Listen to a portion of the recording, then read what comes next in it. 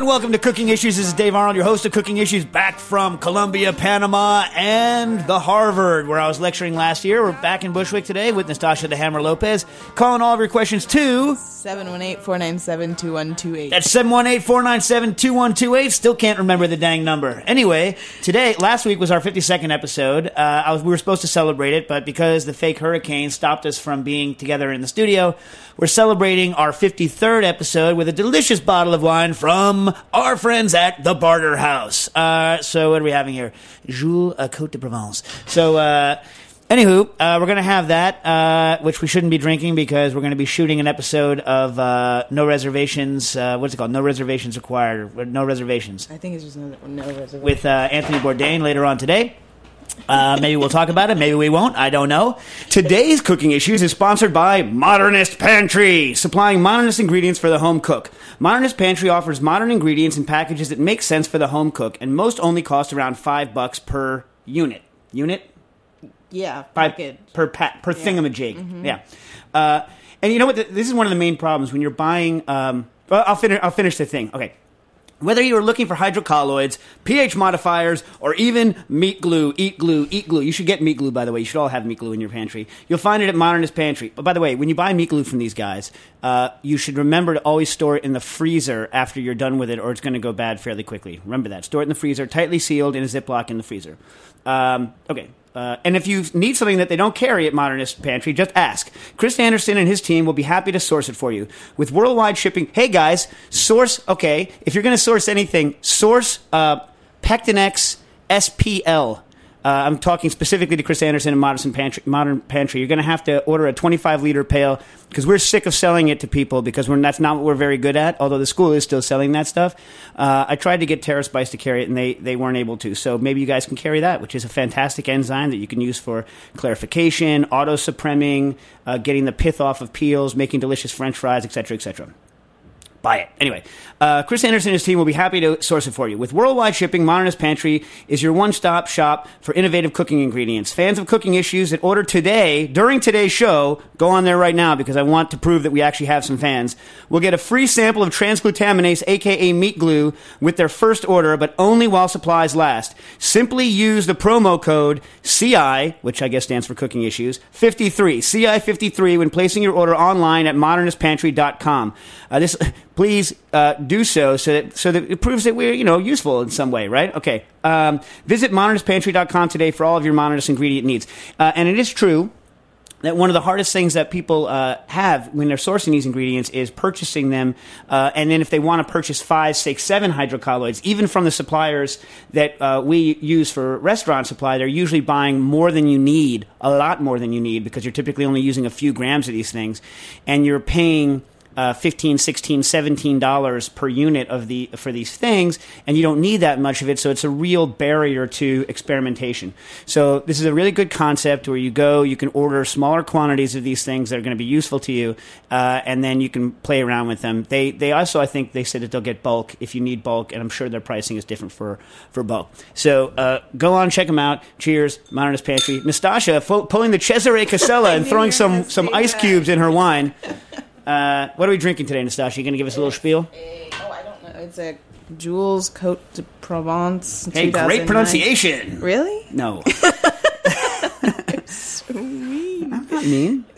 By the Barter House. The Barter House. Mm-hmm. Our good buddies. Okay, on to... by the way, remember to call in your questions. We're very excited for your questions today, although we do have a lot of email questions to answer. If I can only find them. I got to put them on my iPad. Okay.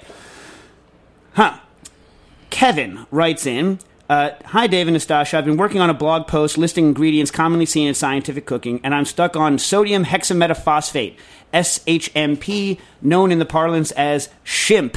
I know you've talked about its role as a calcium sequestrant for spherification before. By the way, calcium sequestrant means that basically that it has the ability to bind calcium molecules, and calcium is one of the things that causes certain gels to set. So if you're making something with alginate, for instance, and you want to stop it from prematurely setting, we add a little bit of sodium hexametaphosphate to bind up all the calcium that's available that would otherwise shaft your gel. And so that's what a sequestrant is. Anyway, But I've also seen many claims it can be used as an acidity regulator, an emulsifier, a humectant, a raising agent, sequestrant we already said, stabilizer, and a thickener. I think I figured out how acidity regulation and emulsification work, but the rest are a mystery to me. My question is in two parts. Could you shed any more light on novel uses for SHIMP, sodium hexametaphosphate? And two, can you recommend any books, sites, journals, or other resources for doing research on scientific cooking? I have access to academic journals, but I sometimes still can't find the basic details of certain things. Well, I'll answer the second one first.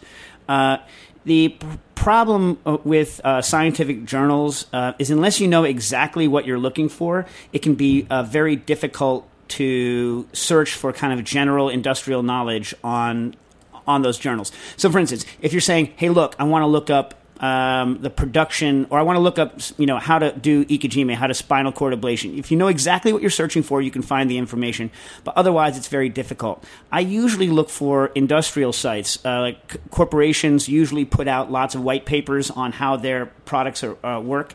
For instance, if you want to know about Methocell, the best place to go is Dow for methylcellulose. For alginates, it used to be ISP, which is a company now owned by FMC Biopolymer. So for these industrial applications where it's not a trade secret, where they're trying to get you to use the product, a lot of the information is available online, or if you call the company, they'll send it to you. This is the case with enzymes and hydrocolloids primarily. If you want to know how a weird industrial cooking procedure works, patent searches are often a good way to go, or there are specific, if you have access to scientific journals, you might also have access to food processing books, which are usually on different website within the same kind of an area. Like, for instance, Knovel has a long list of books on actual food processing. For instance, the book Frying, Improving Quality, where I learned a lot about oil degradation, things like that. Another good source is Egan Press, which is put out by the American Association of Cereal Chemists.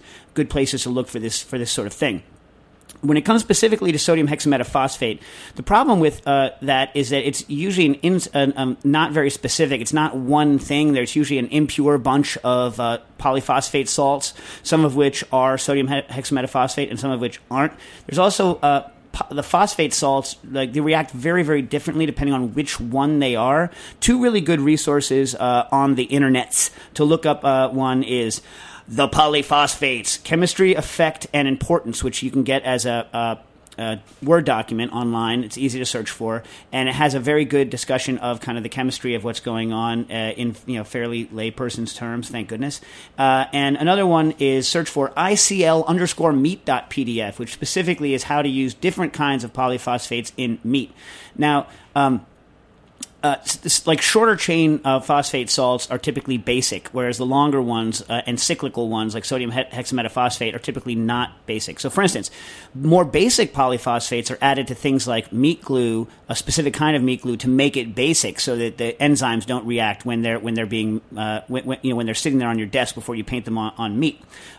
Larger ones, they act as a sequestrant, and the way they act as an emulsifier is by basically solubilizing the proteins. It's the proteins that are acting as an emulsifier when you're adding something like sodium hexametaphosphate to... Now, you wouldn't add sodium hexametaphosphate to meat for that. You'd add a shorter chain polyphosphate. But anywho, that's what it's basically doing. The protein itself is the emulsifier, and the polyphosphates are basically making that protein more available.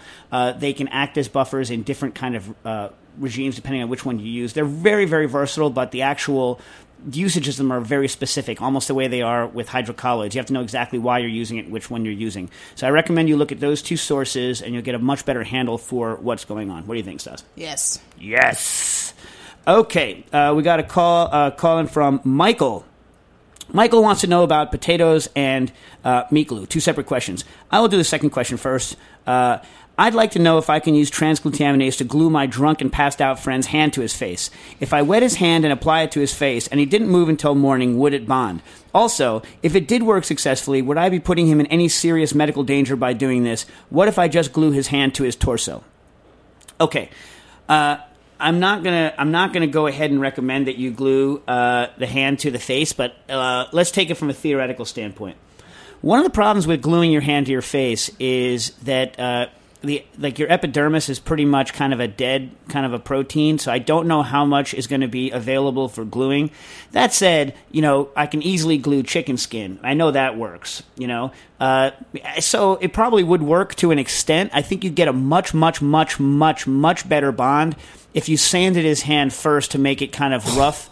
Like if you skinned your knee, that kind of thing. Like if you fell off of a bike and you hit your hand on gravel, that kind of thing. And then did a similar thing to his forehead. I think you'd get a much better bond. I'm not recommending this. Please don't do this. You'd also need to keep it very immobile. It wouldn't actually take 4 hours because remember the human body temperature is around 98 degrees. So the enzyme would set fairly quickly. I'm guessing fairly quickly. Now, the strength of the glue with the transglutaminase it's not on the order of making a whole muscle again. So if you use transglutaminase, you know that it's much more like two pieces of muscle that are separated by a membrane or the junction between two different muscles. So that's the kind of level of bonding you're going to get. So you could pull it apart, but this would cause probably nasty disfiguration and scarring. So I'm going to go ahead and not recommend it. But if he wants to, he can go to modernistpantry.com. Yes, but if you want a sample of meat glue to not test on your friend, I recommend that you go to the Modernist Pantry and enter the code of CI, what was it, 53? CI 53, purchase some meat glue, and go ahead and do not try this on your friend. And this is not, look, many times I'll nod, wink, wink, don't try. Please don't actually try this, right? I mean, Nastasha, look at my face. I'm serious this time. Yeah, don't try it. I'll tell you, I can't tell you when I'm not serious, but I am serious this time. Don't try this. Now we're going to try the delicious butter. We need a Dave serious sound effect. Yeah, but what could it be? Maybe the Wilhelm scream. Yeah, right. For those of you that don't know, there's a scream called the Wilhelm scream that is in every movie, and Spielberg's used it 8 billion times. So, and every time I hear it, I'm like, awesome! So it's used, I guess one of the more famous usages is in Indiana Jones and the Temple of Doom, when they're walking across the bridge, and Indiana Jones cuts the bridge, and the guy falls down into where the alligators or crocodiles are eating people alive. That's a use of the scream. But once you know the scream, that particular scream, maybe Jack can find it before the end of the episode, and you can hear it. Yeah, I'll just fill my pipe. I like that he already has it. The original use. All right, now you guys know it? You guys know it now? That scream? It's in every movie. That scream? That scream. Yeah, okay, yes, it's in every scream. Oh. Yeah, every scream. Once you hear that, that's not the natural human scream, it's just the Wilhelm scream that's being used in every movie. Weird. And the wine is delicious. Okay. So, second question on potatoes. By the way, Michael is a recent FCI grad. That's good. And he's a developing... Jack just playing the Wilhelm scream. No, I just played. Oh, you did it? Yeah. Oh, come on. We're No, off the Wilhelm I scream. know. All right. See, this is what Nastasha does during the show. Instead of paying attention to what we're doing and try to help me get ingredients, she's like, well, I'll research the screen. She's great with sponsors, though. Yeah. Thank you. Yeah. Sponsors like anyone other than me. Anyway. Okay. When my school chef instructor, so one of ours at the FCI, told me that we shouldn't use potatoes that are sprouting because once they sprout, they release poison into the potato. I'd like to know what's going on there. Would the potatoes be fine if I cut off the sprouts and a large portion of the potato from where the sprout came? And are there any ways I can cook the tainted potatoes to make them safer? I'm the family chef at the executive dining room where I work, and so I get quite a few sprouting potatoes to work with. Okay, here's the dealie. Potatoes, when they're exposed to light or otherwise after a certain length of time, go out of dormancy. When they go out of dormancy, they start to sprout. They also start to turn green, and that's a sign that this chemical called solanine is developing. So solanine is a very, very bitter and also poisonous chemical. There have been some deaths attributed to solanine ingestion from potatoes, typically during famine times.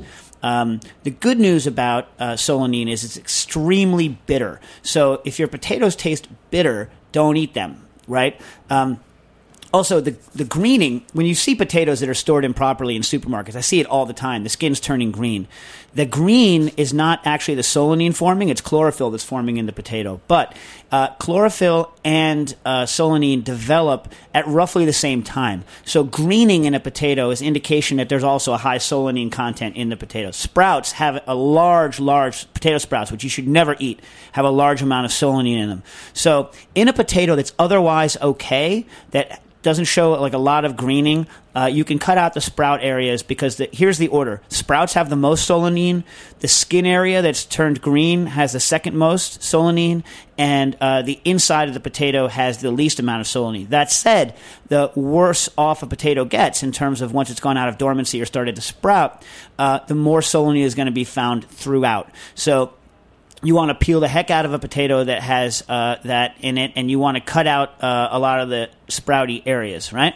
Now, the question is, can you get rid of it by cooking? You're not going to get rid of it by boiling or by steaming. If you deep fry potatoes, you can extract some of it because I believe it's oil soluble. The problem is it doesn't go away. It just gets extracted into the oil. So what you're doing is spreading the poison out over time. So the more you use the oil, the more you're spreading the poison out. Also, again, never eat potato foliage. So here's this. I was researching this. This is from the article Solanine Glycoalkaloids in Potatoes in the magazine Food and Chemical Toxicology 1990. The highest total content of solanine in the potato plant are in the foliage, the blossoms, and the sprouts, followed by the peel and the tuber flesh. Within the tuber, the concentrations are greatest in the layer under the peel and in the eyes. Another interesting fact about solanine is that very small amounts of it are considered necessary to the taste of it. So without it, the potato wouldn't taste like a potato, but a large amounts of it not only will kill you, but will add a distinctly bitter taste followed by a longer-lasting burning sensation in the throat. Break? Oh, all right. So there it is with your potatoes, and we're going to go to our first commercial break. Cooking Issues. Morning slaving for bread, sir, so that every mouth can be fed. Oh, me Israelites, get up in the morning slaving for bread, sir, so that every mouth can be fed. Me Israelites.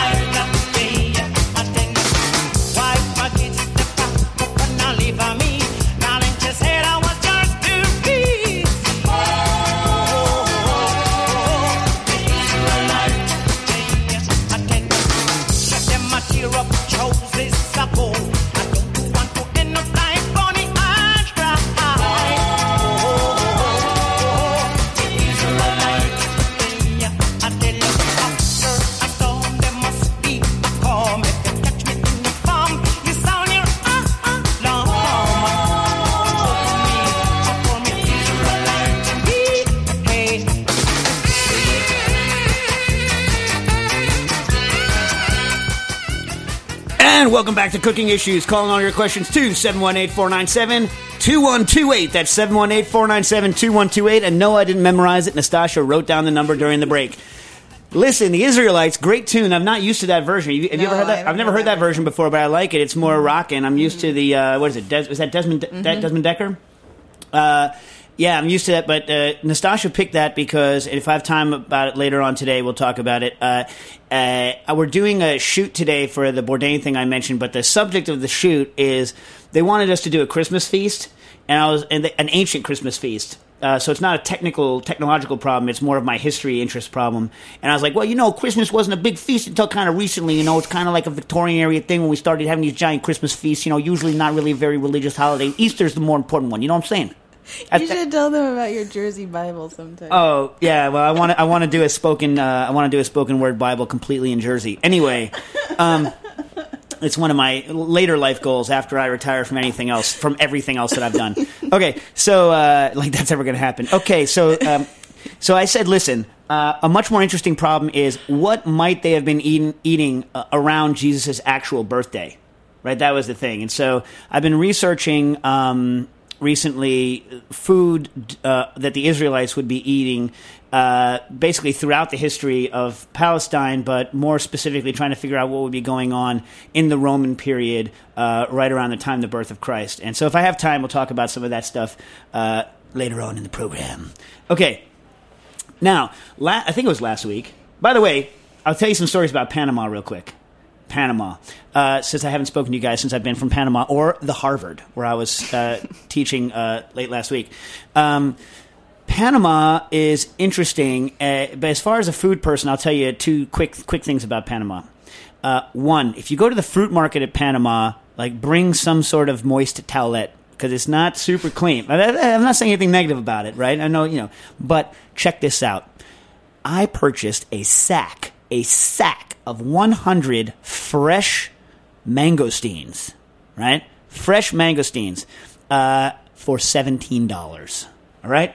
Now, that is an absurdly low price. And sat up on the roof, a bunch of us sat up on the roof, including, by the way, someone who should be an expert in mangosteens, Andy Ricker, famous chef in Portland area who does amazing work with Thai food. And it's the first time I met him actually in Panama. Great guy.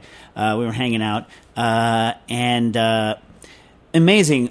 So he said they were very good. I mean, they were the best that I've ever had. And he said they were good too. And he's had them a lot in Southeast Asia, so he should know what's up. 100 mangosteens, $17. I later heard on from a local that I got ripped off that he can get them for $15 a sack. So, I got ripped off by $2. And here's another one for you. I saw a pickup truck full of rambutans. And they were basically free. The rambutans were basically free. What's a rambutan? It's kind of like a lychee, but it's kind of furry and red. Do you know what I'm talking about? Furry looking and red. Mm-mm. They call them mamonchino. Not like Chinese mammon, instead of mamonchillo, which is basically their word for Spanish lime or ganeps. Anyway, which are also delicious and lychee-like. Okay, so those are two. Oh, here's the other story from Panama. Panama comes from a word that means many fish, and they got fish all up and down the block because they're bordered by two oceans that are only an hour apart. Here's the sad part for you. This is where Panama really needs to break out to shine. Their mechanism for selling fish at the fish market, I visited the Panama City fish market, is kind of abysmal. The lobsters, the spiny lobsters, which are flown in from the Caribbean, are trucked in from the Caribbean only an hour away from the market, are already all dead. All of the local crabs that they call king crabs, but they're different from our king crabs, which look great, and everyone says they're delicious, all dead.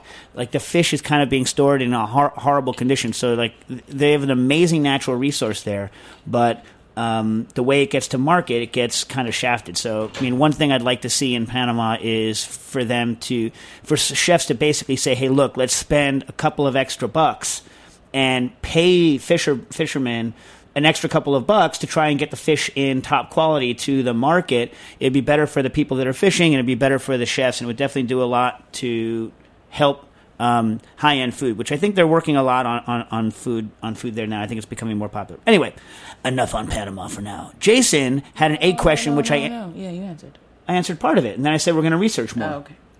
So he had a question about different kinds of eggs, and I didn't have the chance because I had only 1 hour of internet time for like $8,000 when I was in Colombia to look stuff up about the different kinds of eggs and whether they're different. And in my research this morning, I found a horrifying but kind of like couldn't look away article, which has nothing to do with eggs. It's called Interspecific, which I think they mean interspecies. Interspecific duck, chicken, chimera, avian. If it's from Avian Biological Research in 2011, these guys took quails, ducks, and chickens and made quucks, like quail chickens, quail ducks, like chick chucks, like mixtures where they injected duck. Like duck DNA into like a quail egg or quail, and they have pictures of these kind of insane chimerical bird creations. So if you want to see some crazy freaking birds, go look up that article. Anyway, but I looked up, and there is, in fact, a big difference. It took me a while to find it, but there is a difference in the proteins that are available in different eggs. No one, I think, has done the study of how it affects cooking yet, because I wasn't able to find that. But the kind of holy grail of articles on this subject is from 2005. Marta Miguel has the article called Comparative Study of Egg White Proteins from Different Species by Chromatographic and Electrophoretic Methods. And they tested hen, quail, duck, pheasant, and ostrich. And they showed that they all have the protein content in them ranges from 71 to 82%. Ostrich having actually the lowest protein concentration, which is lower than 71%. And the highest is in quail and duck. But then they go on to talk about the various differences, but they don't really say how it affects cooking. So I can't really go into it there. But if you want to look at the specific protein differences between them, look up that study, the Comparative Study of Egg White Proteins from Different Species by Chromatographic and Electrophoretic Methods. Yeah? Mm-hmm. Canoog? Mm-hmm. Done? All right. Okay. Colin writes in. Colin, longtime listener and writer in of things. I just snagged a rotor stator homogenizer off of eBay for a song. Yes, and after bleaching out the prions, which, by the way, prions. So a rotor stator homogenizer. Have we talked about this on the show? I feel like you did. Yeah, You did. a little bit. Yeah. Anyway, basically, what it is imagine a blender when you're blending something, right? The blades hitting the product are what breaks apart your food. So how small a particle that you can make is basically dependent on how fast the blade hits a particle, or the relative speed between a particle and the blade hitting it, right? So obviously faster blenders with faster tip speeds make for smaller particles. But this stuff moves around in a blender, right? So you're not getting, because the particles are moving and because they can move out of the way of the blades, you're limited in kind of how much energy you can smash into it and how small a particle you can make. In a rotor stator homogenizer, right, it's the equivalent of putting the particle up against a wall, and then, because it's got a stationary part, and then the other part, so the stator is standing still, the rotor is spinning, bam, goes right next to it, and there's such a small clearance that it just obliterates the particles. So if you're going to turn it into a fighting analogy, it's the difference between punching someone in the face and putting their head on the curb and stomping on it in terms of the amount of... What? I'm trying to give someone an analogy that they can like quickly understand in terms of force involved. And so that's the kind of force difference that we're talking about in a rotor stator homogenizer versus a standard blender. Now, I didn't finish his question. Okay, so he bought one of these suckers, and he set to work creating an aioli with a stiff, whippy texture of egg emulsified aiolis, but using only garlic, olive oil, and salt. It's always proved impossible with a blender, mortar, and pestle. It just turns to soupy goo, which he doesn't enjoy. I like soupy goo sometimes. Do you like a soupy goo? Mm-hmm. Yeah, Nastasha likes a soupy goo, unlike biscuits, which someone commented on, but I gotta find it. Yeah. Okay, okay. It was. Did we ever follow up with the biscuits? Oh, Nastasha, in fact, did not like the biscuits even here. I had two different style of biscuits here, right? Or no, they made one style for me here, and they were quite good. They were a good biscuit. I would call Roberta's biscuits intermediate flaky, right? Would you call it? Would that accurate? Yeah, I would agree. Yeah, intermediate flaky. Roberta's, by the way, have we talked about their review on the New York Times? No. Roberta's got a stellar 2-star review that basically said the food deserves 3 stars, but it's kind of like a homey atmosphere because of all the hipsters. So they got like a 2-star review. Is that pretty accurate, Jack? They said the tasting menu deserved 3 stars, the regular menu was 2 stars, and the pizza and beer was 1, so that's 6 by my count. Yeah. And by the way, 1 star, it doesn't mean that the pizza is bad. It just means it's like kind of, it's pizza. It's delicious pizza. It's good pizza. It's not trying to downrate the pizza. Right. Mm-hmm. So anyway, very good review, and I don't think we said it, but congratulate. We're going to chink our glasses here. Congratulations to Roberta's and the whole team here. Well, I've been talking so much, I can't drink. I can only drink during the break. There, I just drank on air. Are you happy? Okay. Oh, Bourdain's going to love us. Okay. See, you made me forget what the heck I was talking about. I was reading Colin's question. Okay, so he bought this rotor stator homogenizer, and he's making some aioli with it. The problem was, because I got to find his thing here on my iPad, the problem with it was it turned green. And I believe we've talked about garlic turning green before. Harold McGee wrote an article on it. And basically what happens is that if you slice garlic, it's very rarely going to turn green, or whole garlic will very rarely turn green unless it's cooked under very low temperatures or pickled in very specific things. But when you puree it, and a rotor stator homogenizer is going to puree the heck out of it, right? There's an enzymatic process that goes on whereby you create these colorless precursors that then over time, or under certain cooking regimes, or in certain pH regimes, it's acidic, go green.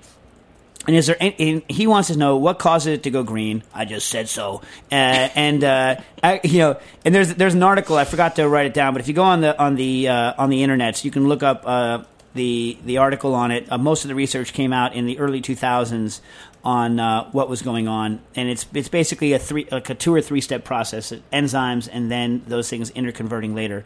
The question is there a way to prevent this color change other than by cooking? No, because he wants to maintain like the flavor. Colin wants to retain the flavor of a fresh, uncooked garlic, but he wants it to not turn green. Yeah, I don't think it's going to happen. Here's what I suggest. Especially because with a rotor stator, you're making such fine particle size that you're really just getting all of that stuff together. So if ever there was a way to make something turn green, like that's the way to do it. I don't think there's a way to do it, to change it. Maybe if you put it maybe extremely basic, because if acidic conditions help it, maybe basic conditions stop it. But again, I'm just talking right out of my nether regions here. I have no idea. I would do this. I would say add another flavor, let's say a green herb, blanch the green herb so it's not going to turn brown, and then like if it has some parsley in it, then it's supposed to be green, then no one's going to balk, right? Right? Okay. I'll try and think more about that, and I'll talk to McGee, because McGee, who wrote the article on it in the New York Times, is he knows a lot about that. He's probably thought about it more than I have. The other question Colin had was, what is it in garlic that acts as an emulsifier? I did a quick search on this and wasn't able to find anything that specifically acts as an emulsifier. However, garlics do have a category of compound in them called saponins. And saponins are they're plant-based materials that have all kinds of different effects, but one of them is that they're surfactants, and they can act as emulsifiers. They're basically, they have both a hydrophobic and a hydrophilic component on them, so they can emulsify things. So this is a straight-up guess. Oh, here's Crapopedia's definition. Saponins, glycosides widely distributed in the plant kingdom, include a diverse group of components characterized by their structure containing a steroidal or triterpenoid aglycone in one or more sugar chains. Thank you, Wikipedia. Anyway, they're in garlic, and they can cause foaming and emulsification. So I'm going to go ahead and make the straight-up guess that is what's causing it. Colin also wants to know, is there any other good uses for the Rotor-Stator homogenizer? Because Nathan Myhrvold says it's one of his favorite things that he has in the kitchen. Okay. All right. Here's some things. And he calls out our oyster feeding thing that I did back on the blog years and years ago. The oyster feeding thing is oysters die their gills clog up and they die if you try to feed them particle size is much larger than about 10 microns, right, in size. And a VitaPrep blender can only really get down to about 20 microns or a little greater than 20 microns in size. And so if you just use a blender, you're going to choke out the oysters if you're making something like a juice or something. So I basically put all the juice through a Rotor-Stator homogenizer to get the particle size small enough so I wouldn't choke out the oysters, right?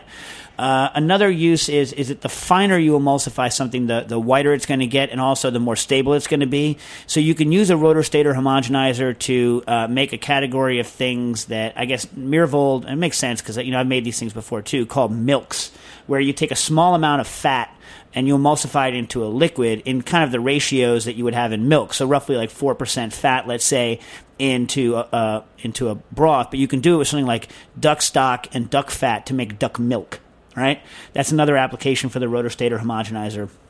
Anytime you have something that's going to settle out over time, you're going to be able to make a more stable emulsion using a Rotor-Stator homogenizer. That said, you can stabilize stuff with emulsifiers that we use every day, like the Arabic xanthan mixture that we use for everything. You can stabilize pretty dang well without using hardly anything better than a stick blender, an immersion blender. But the flavor is going to change somewhat based on the ultimate particle size. And I believe we talked about this when Myhrvold was on the show a couple weeks ago, right? So, yeah. A little bit, because Myhrvold does like that.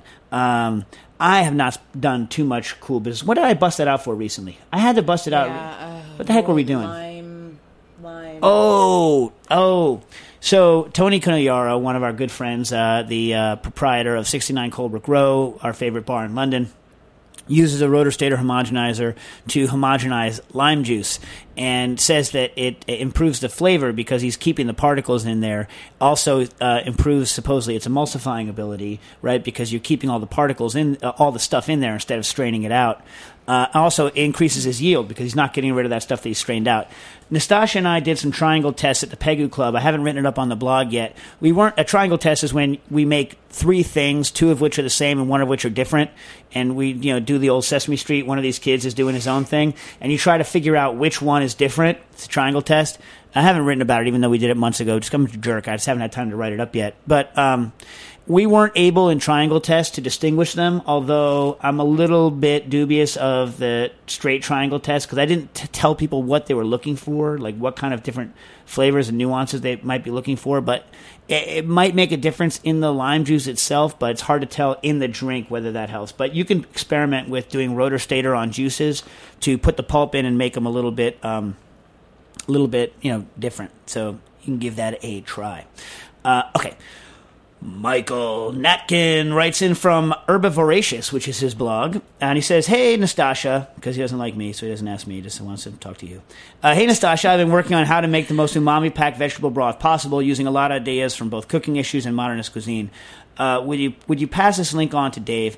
I'd love to hear any comments or suggestions he has, either by email or on the air." Well, here you are on the air. Okay, so he writes in his blog, I looked up some stuff, I'll just mention some of them. So he quotes this thing, and I've heard it before, of Heston Blumenthal saying that there's some research that star anise, when cooked with sulfur compounds present in onions and other alliums, released a host of new flavor chemicals that enhance umami flavors. All right, I've heard this a couple of times, Michael. I've not seen the research. I would love for someone to send me in the research because I wasn't able to find it, and I don't know about it, although I have heard it. So please send that in.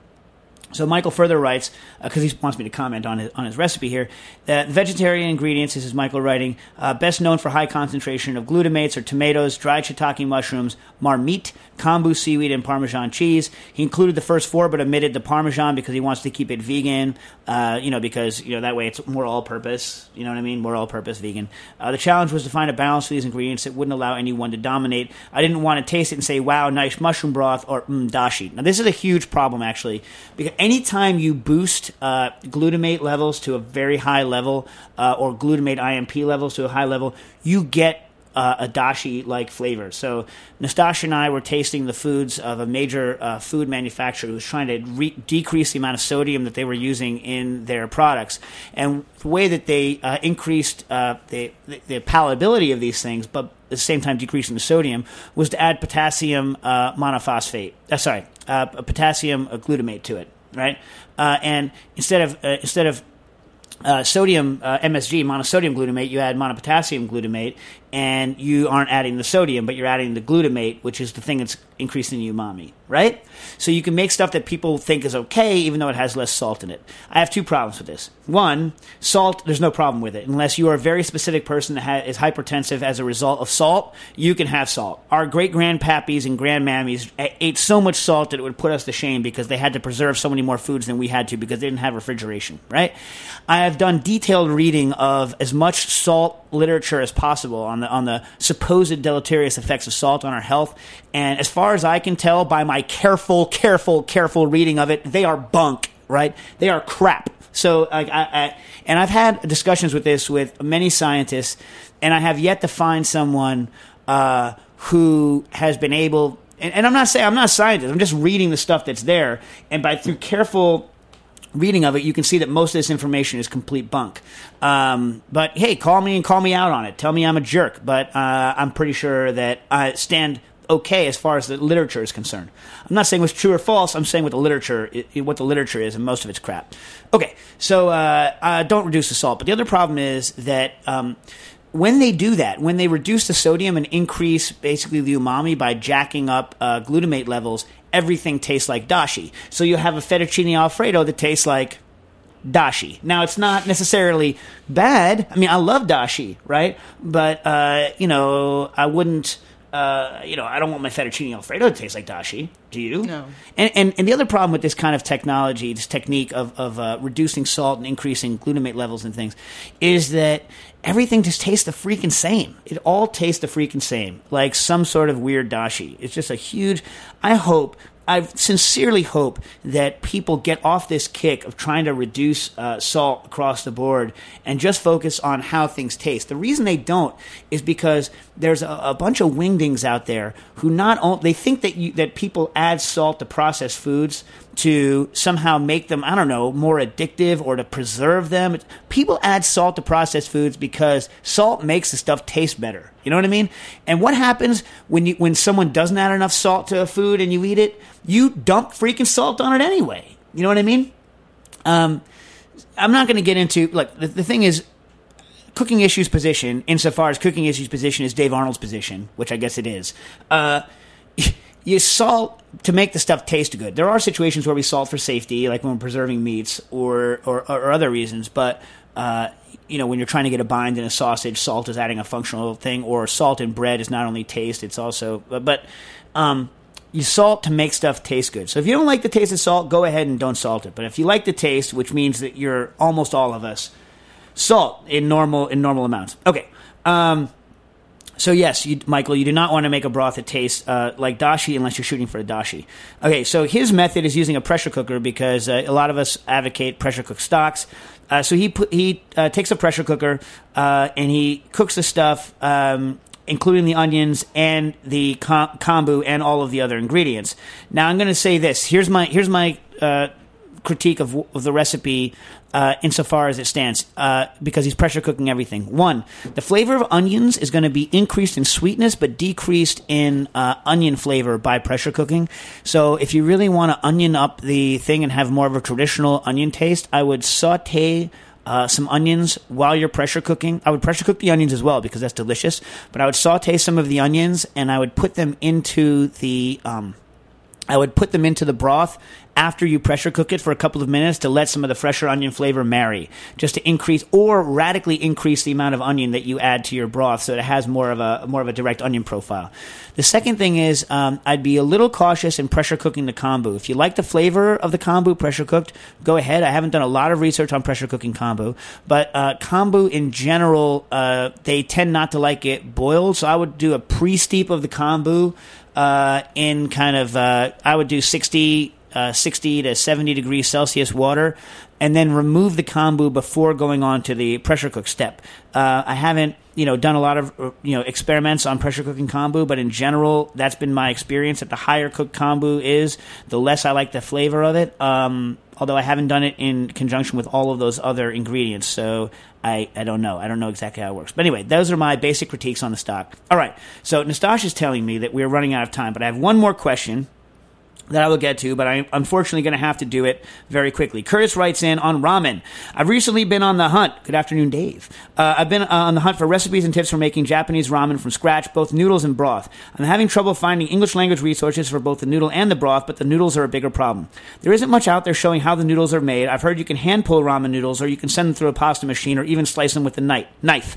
Yet I've also heard that the dough is very dry and difficult to come together. How could you hand pull a dough of this consistency? I also know the noodles require a product called kansui, or a mixture of potassium carbonate and sodium bicarbonate mixture. Is there any way to make this kansui as it's difficult to find? Okay, you can get kansui or potassium carbonate bicarbonate at most Asian grocery stores if they're larger stocked, right? Because they have this stuff.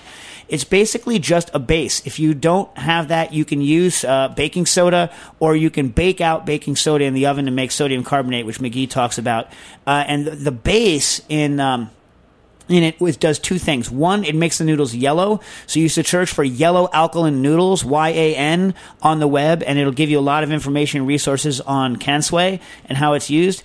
Other than just turning the noodles yellow, it also makes the gluten stronger because in basic conditions, gluten is stronger, and in acidic conditions, gluten is weaker. This is why sourdough breads are slack, right? And the yellow alkaline noodles are very toothy and have a lot of bite because you're shifting the pH. So there's two main functions. It increases the bite of the noodle by increasing the pH, and it also turns them yellow by the way it affects wheat protein. Certain wheats turn more yellow than others. So those are the two main functions of kansui. And you can substitute any base you want. They do add base to hand-pulled noodles a little bit, and I don't know why. The whole way, and I've had this argument with many people, including Dave Chang, who was interested in doing hand-pulled noodles at the same time he was interested in doing ramen.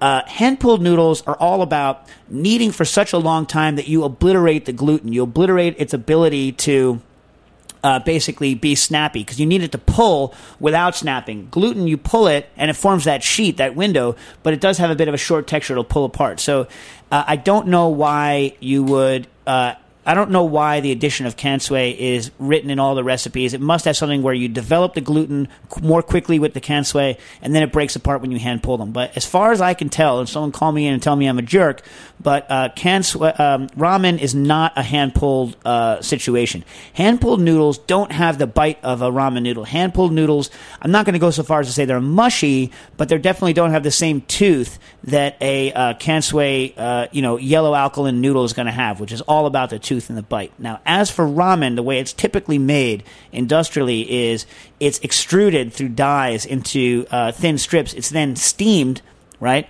And after it's steamed, it's fried. So the main characteristics of a noodle, no matter what shape you make them, ramen, you could make them in a pasta machine if you want them, or hand cut them. If you want to know how to be a really baller hand cutter of noodles, go to a different technology, soba.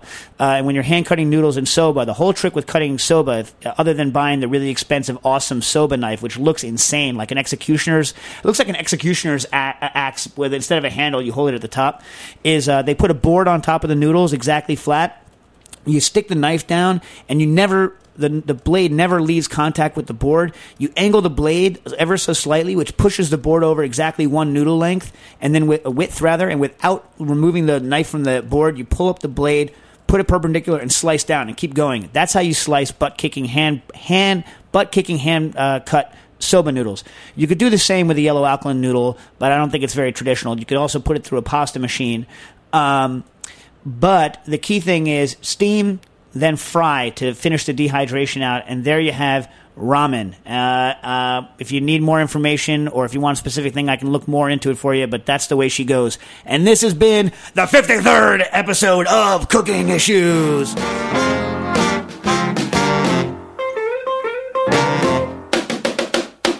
Vicious vodka. Oh, you dirty rat. Got me on this corner. This is a message from Fork and Anchor. Aaron Fitzpatrick, the host of our wine program Unfiltered, is looking for help on Kickstarter to open Fork and Anchor, a general store inspired by two food-loving ladies with an equal affection for urban life, the sea, and the agricultural paradise of Long Island's North Fork. The store is situated in a growing community of farmers and winemakers and will become a meeting place offering prepared foods, a variety of sun-dries, and a selection of homespun products, many of which will have their origins in New York State. Your backing will help them fulfill their dream of fostering relationships with the community and making the local food system accessible on a broader scale. Search Kickstarter.com for Fork and Anchor and donate today.